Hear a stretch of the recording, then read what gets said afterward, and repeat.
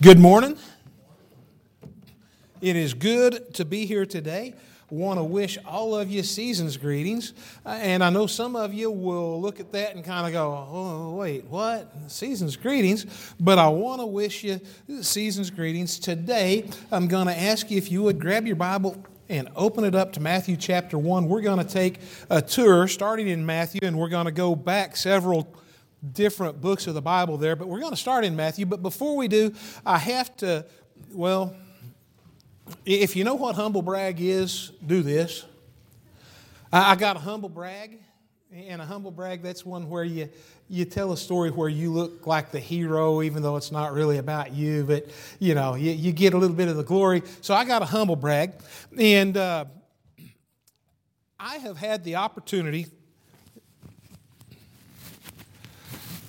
over my adult life to get to participate in several marathon events or half marathons, things along those lines. Now, most of you know what a marathon is or a half marathon, but a marathon, for those of you who don't know, is a foot race that's 26.2 miles long.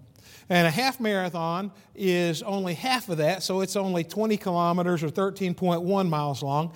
And I've gotten to take part in some of those, and, it is amazing to me because I was taking part in that before the movie Forrest Gump came out.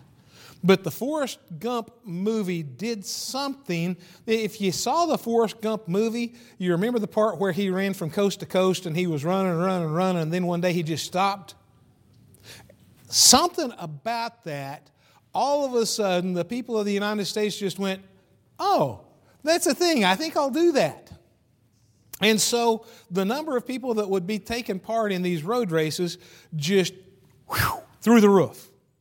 But within the road races, there are all different types. There are ones that take place in mountains. There are some that are a destination race, like Walt Disney World has its own marathon where you get to run through all of their parks. Or Pacific Coast Highway where you start at Big Sur and you run along and you end up at Monterey Bay. And so you get to run along the coast and things along those lines, and they're nice. But then there's an entire series called the Rock and Roll Marathon Series.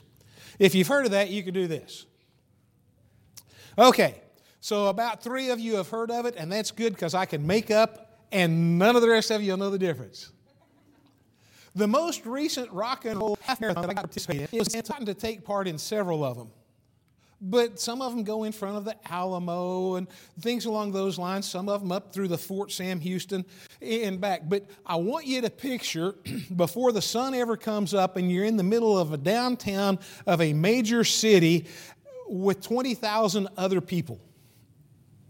And really and truly, there were 20,000 plus other people that were just as goofy as me to want to take part in this, plus all their family members that had driven them there and things along those lines. And so you really get this, and the name of it, the Rock and Roll, you can kind of get a picture.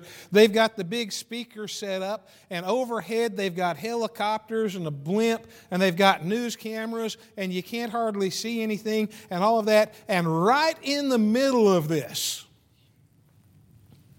I happen to walk up, and you don't just walk up, you've got corrals, and each one is as wide as a lane of traffic and about as long as our building here, and it's packed with 1,000 people in this area that are fixing to run this thing. And I walked up to my corral, and standing right in front of me, there were 3 people. 2 young lady and a young man. And you know what they were doing? If I say young lady and young men, it ought to give you a clue what they were doing. They had their phones out. And they're taking selfies. And some of you know most of you know what a selfie is, but a selfie is a picture you take of yourself, and so you're in downtown, and they're trying to catch everything from the helicopters and the blimps to the buildings with the lights and things along those lines and all the crowd. But the thing that cracks me up is in the middle of 20,000 people, they're holding their cameras out here at arm's distance, and they're going,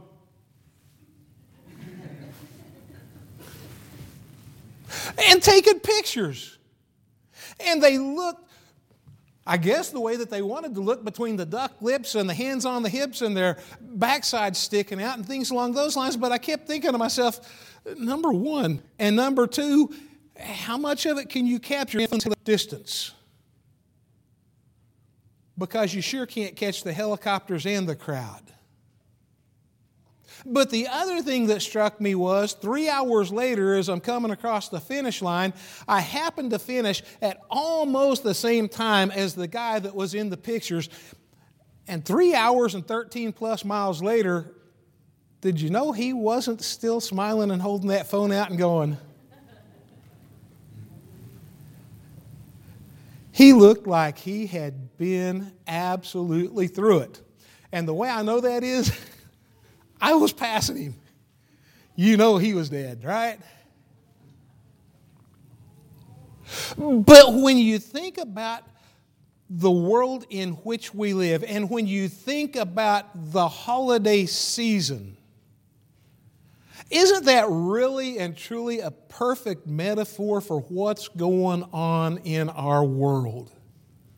See, our world this time of year, we love the sparkle and the shine of Christmas. All you have to do is drive around Pecos. And even though Pecos is somewhat lacking in aesthetic beauty, we've got lights up on the city streets and the county courthouse and the ballpark out there. Many of us, have lights up at our homes or inside our homes, and we're not the only ones, the Christians.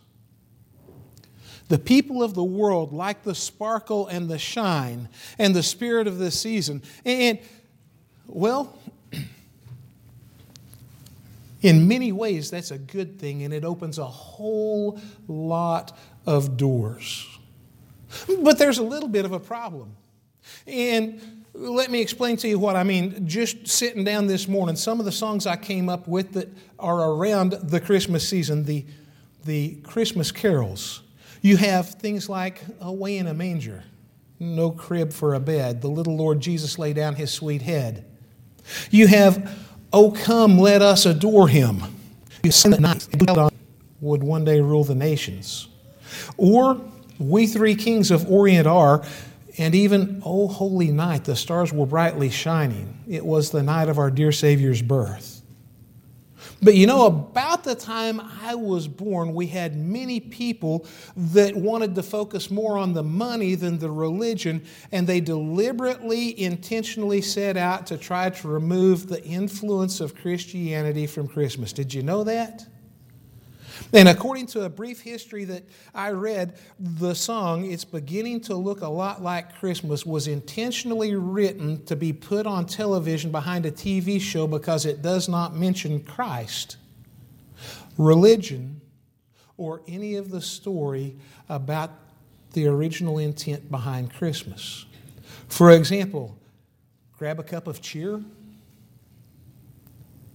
to replace anything religious. We also have, it's the most wonderful time of the year where it's talking about things like grab a pair of hop-along boots. Yeah. If you even know what hop-along boots are these days, go ahead and do this. If you notice, it's only people with gray hair or no hair doing this. But that's when it started. Oh, and even Irving Berlin's White Christmas makes no religion one of its central tenets. So, what is it then about this time of year that we can wish people Merry Christmas? As a matter of fact, if you turn on the news right now and you listen very long, you'll probably even hear a story somewhere in our country today about a county somewhere that wanted to put up a nativity, and they got sued by the Freedom from Religion Foundation. And so they took down their nativity, or they said, okay, you can have a nativity, but you also have to include any other religious emblems that any other group wants to put out there, from the Church of Satan to the Church of Witchcraft to Islam to whatever. All of this.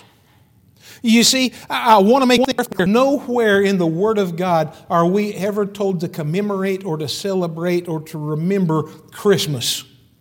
Nowhere does it ever say the day or date or time that Christ was born. We know that it was at a time of a census, at a time that was inconvenient. It was probably because of an agricultural society at a time that the harvest was finished so that people could still work and pay their taxes to Caesar because that's what he was interested in. And we know that he was born at night. And we even know where he was born. But for a minute, I want us to listen with new ears to the story. So Matthew chapter 1, starting in verse 18, and we're going to do a lot of skipping while we look at this story of what's important.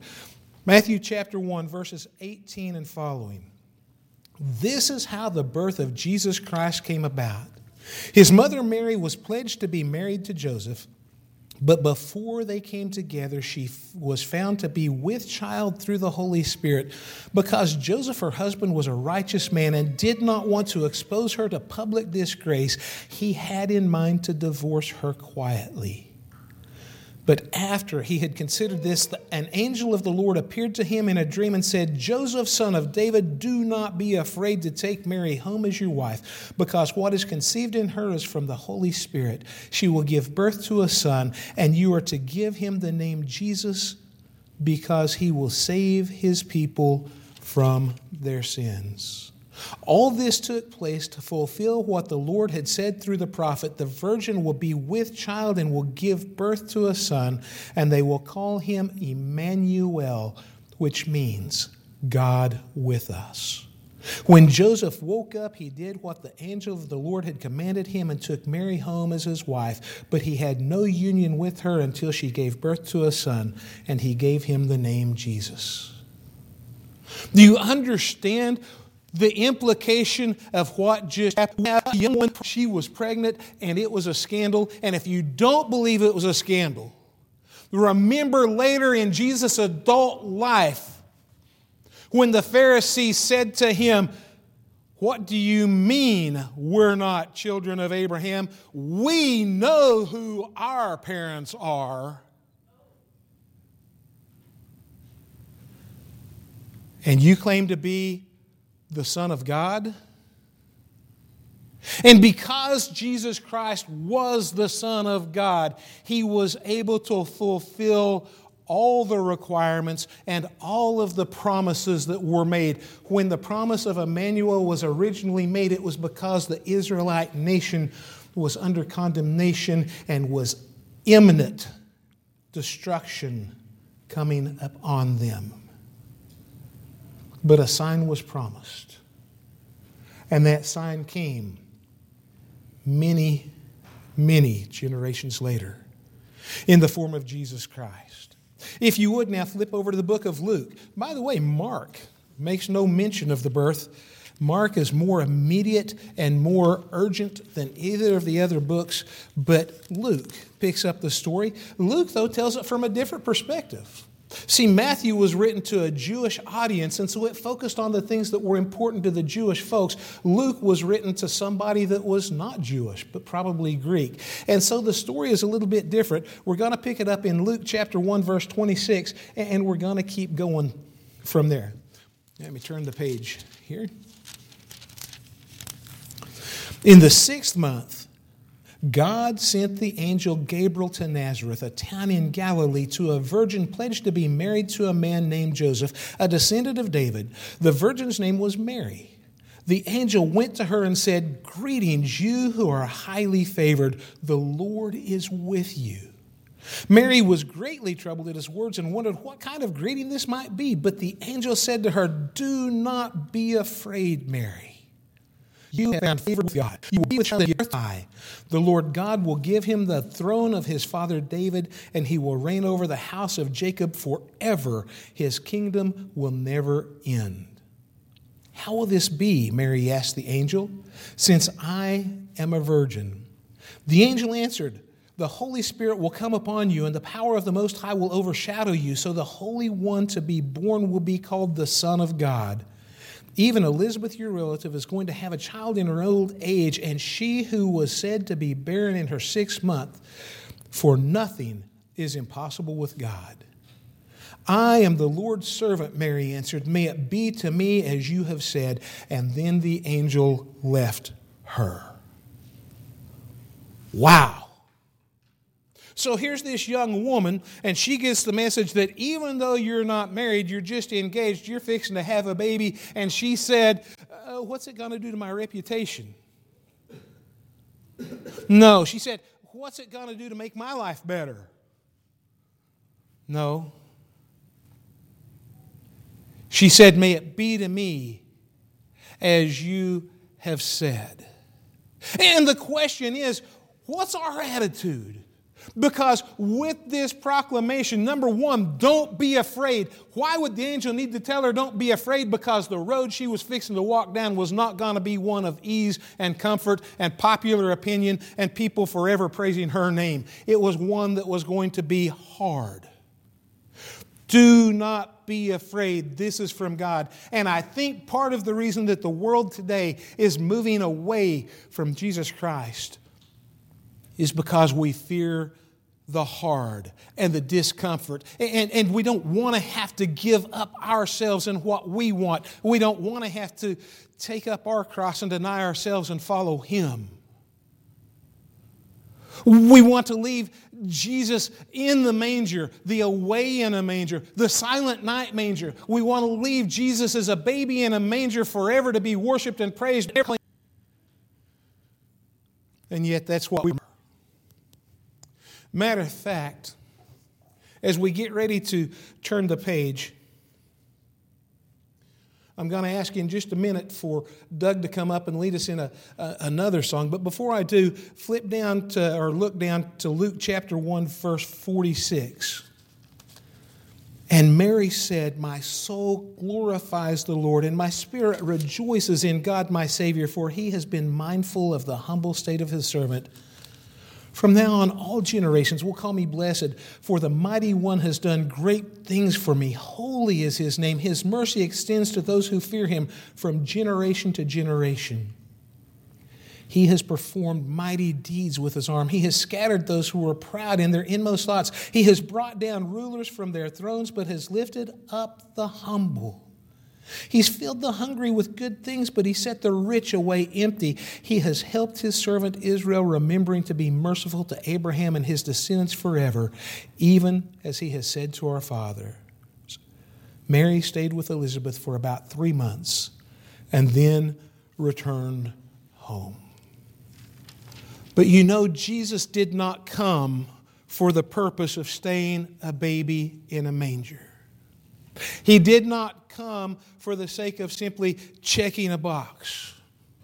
The name God with us is meaningless unless there's a purpose to His coming that is greater than just His existence, because He could have existed with God the Father where He was. And so I want us today to remember the reason that He came. Doug, song number 874, would you come up here in just a minute and lead us in that song? Luke chapter 2. In those days, Caesar Augustus issued a decree that a census should be taken in the entire Roman world. This was the first census that took place while near the area. Everyone went to Bethlehem, the town of David, because he belonged to the house and line of David. He went there to register with Mary, who was pledged to be married to him and was expecting a child. And while they were there, the time came for the baby to be born, and she gave birth to her firstborn, a son. She wrapped him in cloths and placed him in a manger because there was no room for them in the inn. And there were shepherds living out in the fields nearby, keeping watch over their flocks at night. An angel of the Lord appeared to them, and the glory of the Lord shone around them, and they were terrified. But the angel said to them, do not be afraid. I bring you good news of great joy that will be for all the people. Today in the town of David, a Savior has been born to you. He is Christ the Lord. This will be a sign to you. You will find a baby wrapped in cloths lying in a manger. And suddenly a great company of the heavenly host appeared with the angel, praising God and saying, glory to God in the highest, and on earth peace to men on whom His favor rests. And when the angels had left them, and had gone into heaven, the shepherds said to one another, let's go to Bethlehem and see this thing that has happened, which the Lord has told us about. Doug, if you would, number 874, please.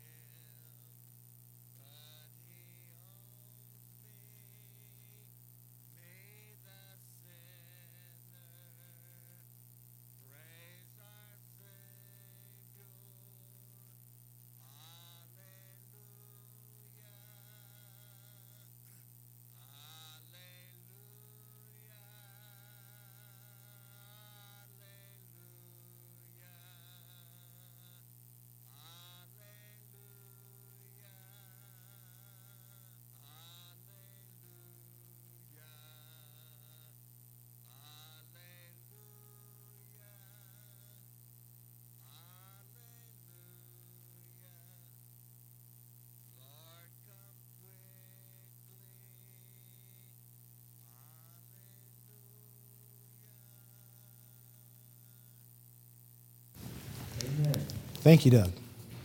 You see, the reason Christ came wasn't so we could remember the day that he was born. The reason he came was so he could build a bridge back to God so that you and I could have a relationship with a Father who loves us forevermore. John, in his writing, the book of John, chapter 1, when he saw Jesus, he said, behold, the Lamb of God who takes away the sin of the world. And part of the reason the world rebels so hard against that is because to recognize Jesus as the Lamb of God who takes away the sin recognizes my failures and my sin and my reliance on someone other than myself to be able to make things right. But we cannot make things right on our own. See, the book of Romans, chapter 3, verse 23, assures us that all have sinned and fallen short of the glory of God. Romans 6:23, though, tells us that the free gift of God is eternal life through Jesus Christ, because there is no other name given under heaven whereby men must be saved. But Romans chapter 5, go ahead and flip over there if you would, please. Romans chapter 5.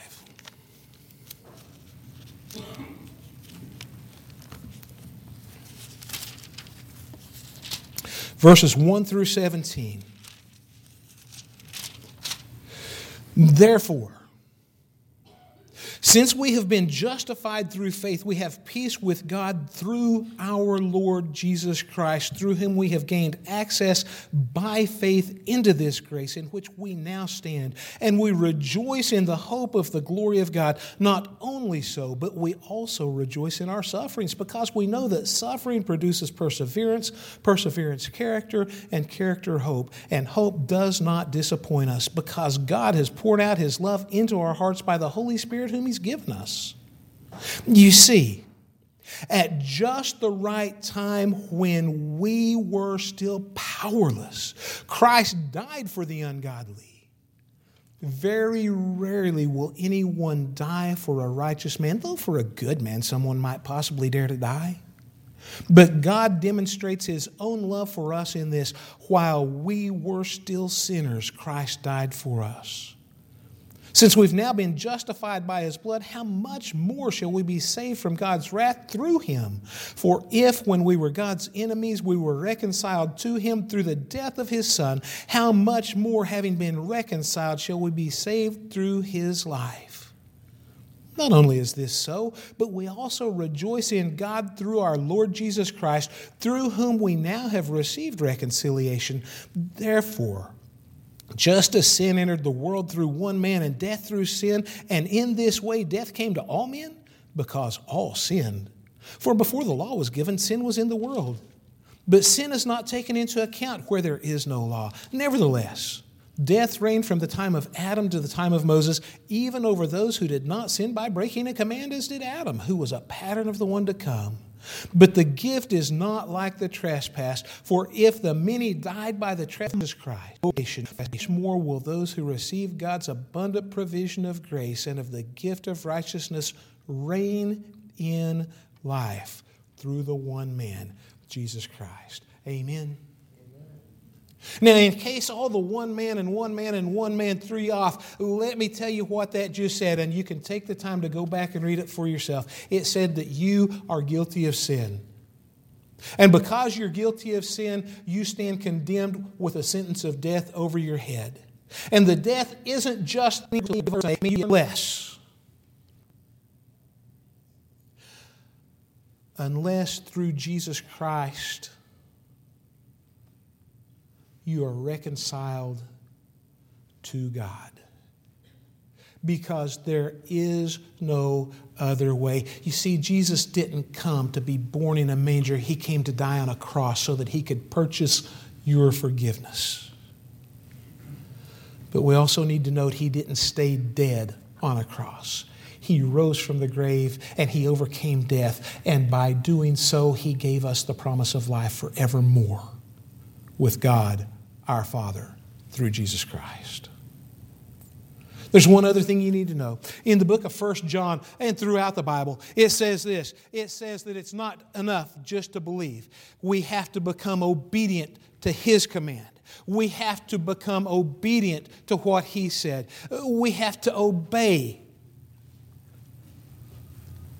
Because just saying that there is a God and that there was a man, Jesus Christ, and He was born and that He did die, that's not enough unless we're willing to become like Him, unless we are willing to sacrifice who we are and put on the characteristics of Christ, so that unlike the Christmas lights on a house that are there for a season, we let His light shine through us every day of our lives so that the world can see His hope in us.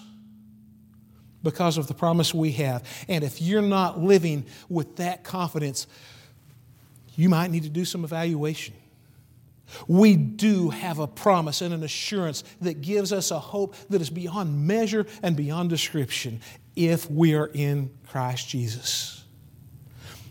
You see, the reason the angel could say, "I bring you good news of great joy," was because he knew the end of the story. He knew not how far the 13.1 miles was where those people that were taking all those pictures at the start were going to be dragging across the finish line. He knew, well done, opportunity. All that you have to do is obey. If we can help you with that in any way, whether it's coming back because you've walked away, or whether it's starting to walk by putting Christ on in baptism, if we can help you, please let us know by coming as we stand and sing the invitation song.